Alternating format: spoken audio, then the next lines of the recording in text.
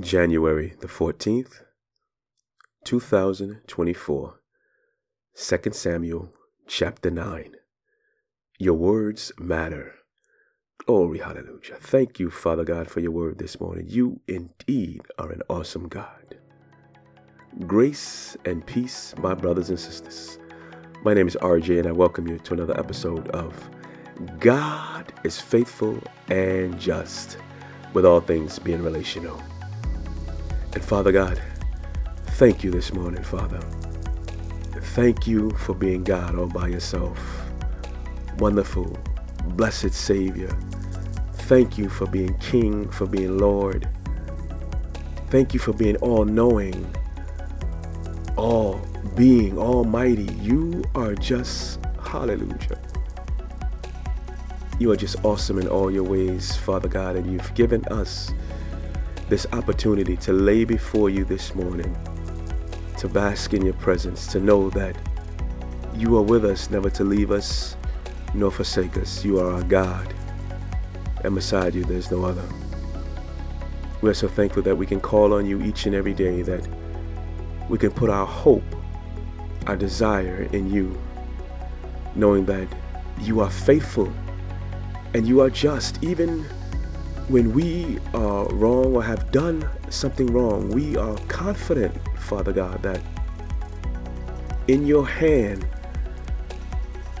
the reprimand that you give us is a just one. So we bless you, Father God. We praise you. We exalt you. We lift you up. And we thank you as you prepare our minds and our hearts for this day, our daily bread. We look forward to hearing from you and doing that which you've called us to do, that you might be glorified. We bless you in the mighty and majestic name of your Son, Jesus. Glory, glory, hallelujah. Family, indeed, I thank you on today. I want to say, as on yesterday, as I spoke to you guys about yesterday concerning meeting with the 8 other couples, and indeed it was an honor and a privilege to meet at my brother Pedro and his wife Melissa, meet at their house and sup and dine and break bread with the rest of the brothers, and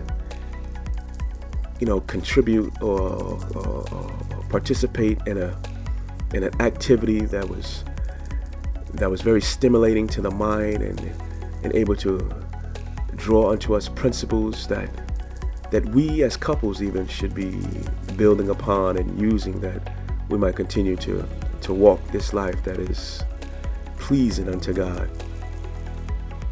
And then to have the fellowship of just transparency afterwards. God is truly good.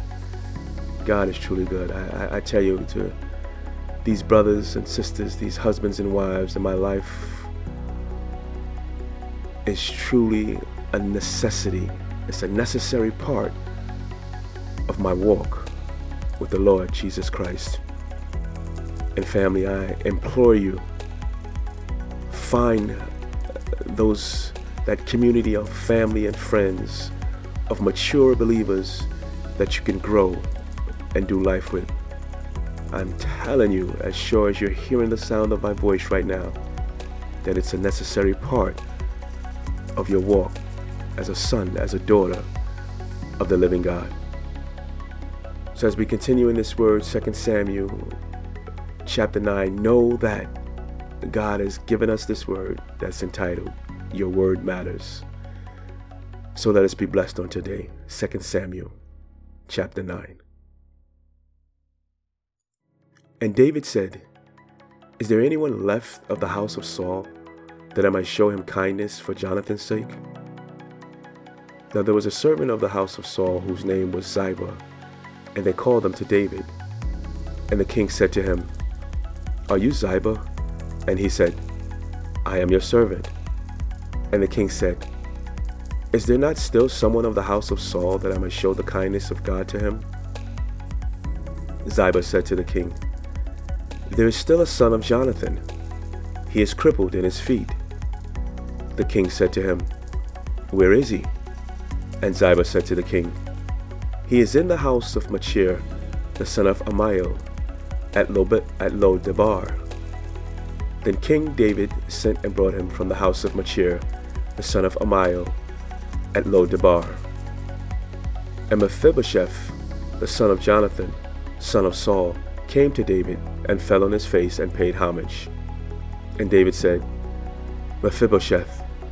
And he answered, Behold, I am your servant. And David said to him, Do not fear, for I will show you kindness for the sake of your father Jonathan, and I will restore to you all the land of Saul your father, and you shall eat at my table always. And he paid homage and said, What is your servant, that you should show regard for a dead dog such as I? Then the king called Ziba, Saul's servant, and said to him, All that belonged to Saul, and to all his house, I have given to your master's grandson. And you and your sons and your servants shall till the land for him, and shall bring in the produce, that your master's grandson may have bread to eat.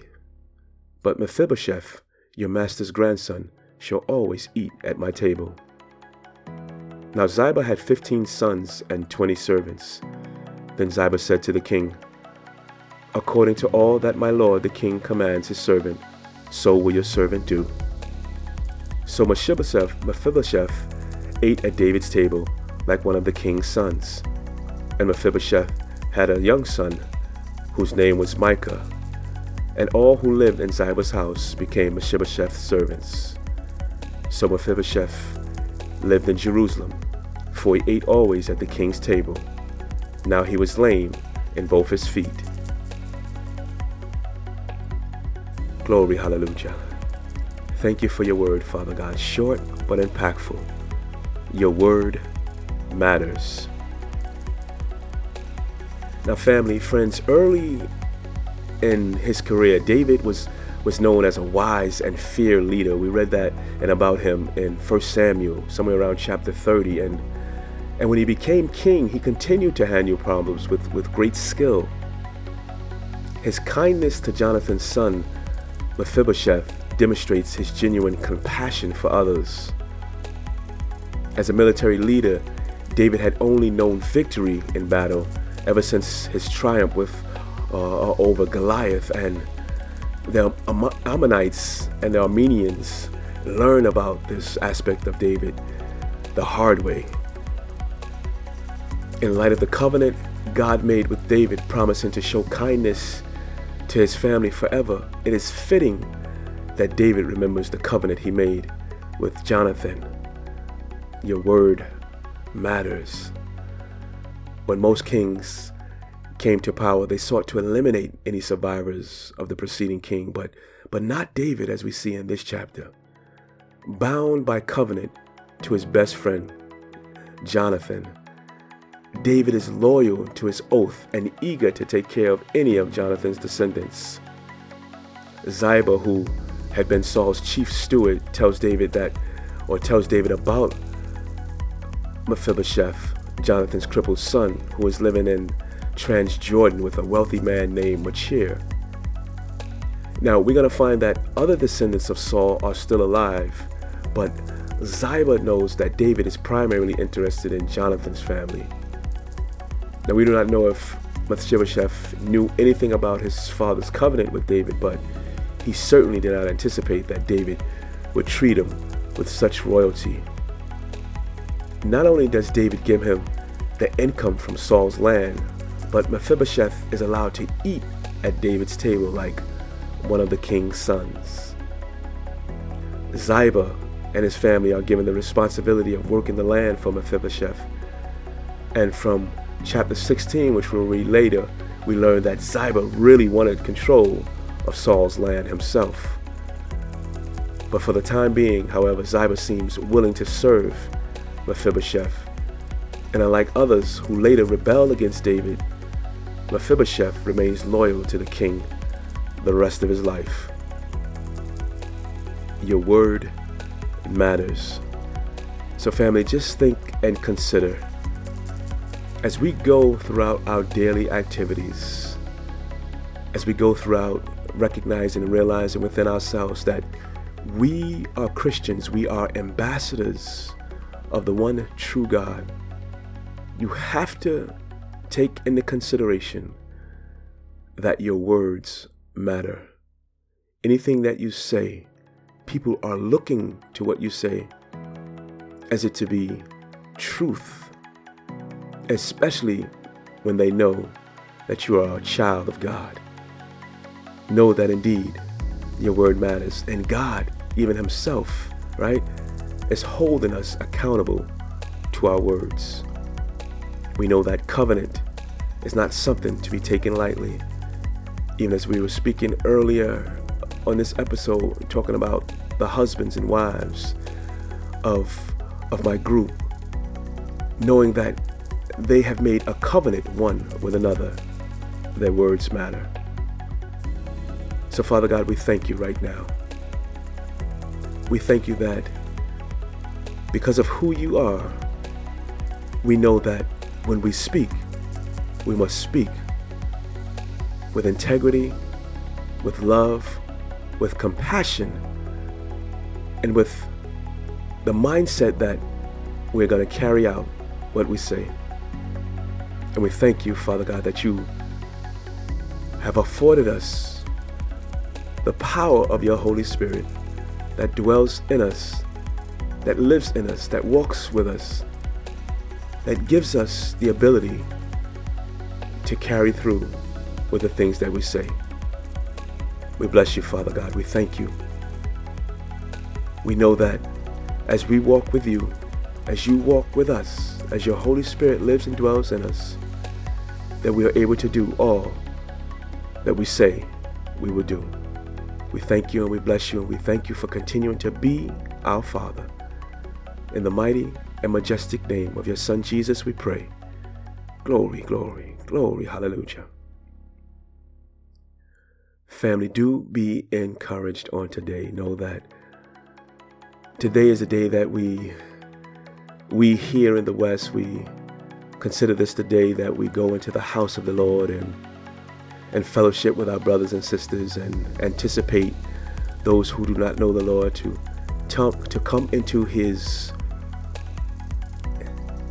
attributes of love and compassion and faithfulness over his word, and become convicted in their hearts to call upon the name of Jesus as Lord. So be blessed on today. Be encouraged as you take part in the fellowship of that particular or your particular place of worship on today. And those of you, my friends, if you are hearing these words even now, if you are not prepared to go into the house of the word of the Lord, please do so. And know that if these words are not clear to you on today, it's because of sin. Sin has blinded us all at some point in our lives. But God said, if you confess your sins to him, he is faithful and just to forgive you of your sins and cleanse you from all unrighteousness. If you call upon the name of Jesus as Lord and believe in your heart that God raised him from the dead to pay the penalty, the price for your sins, you shall be saved. Your eyes shall be opened. That conviction shall become a reality that you have now entered into the kingdom of the loving God. And we want to walk with you, family. We love you. Indeed we do. Grace and peace be upon you. And we look forward to being with you here again on tomorrow. In the meantime, family, be a blessing to those around you. Glory, hallelujah.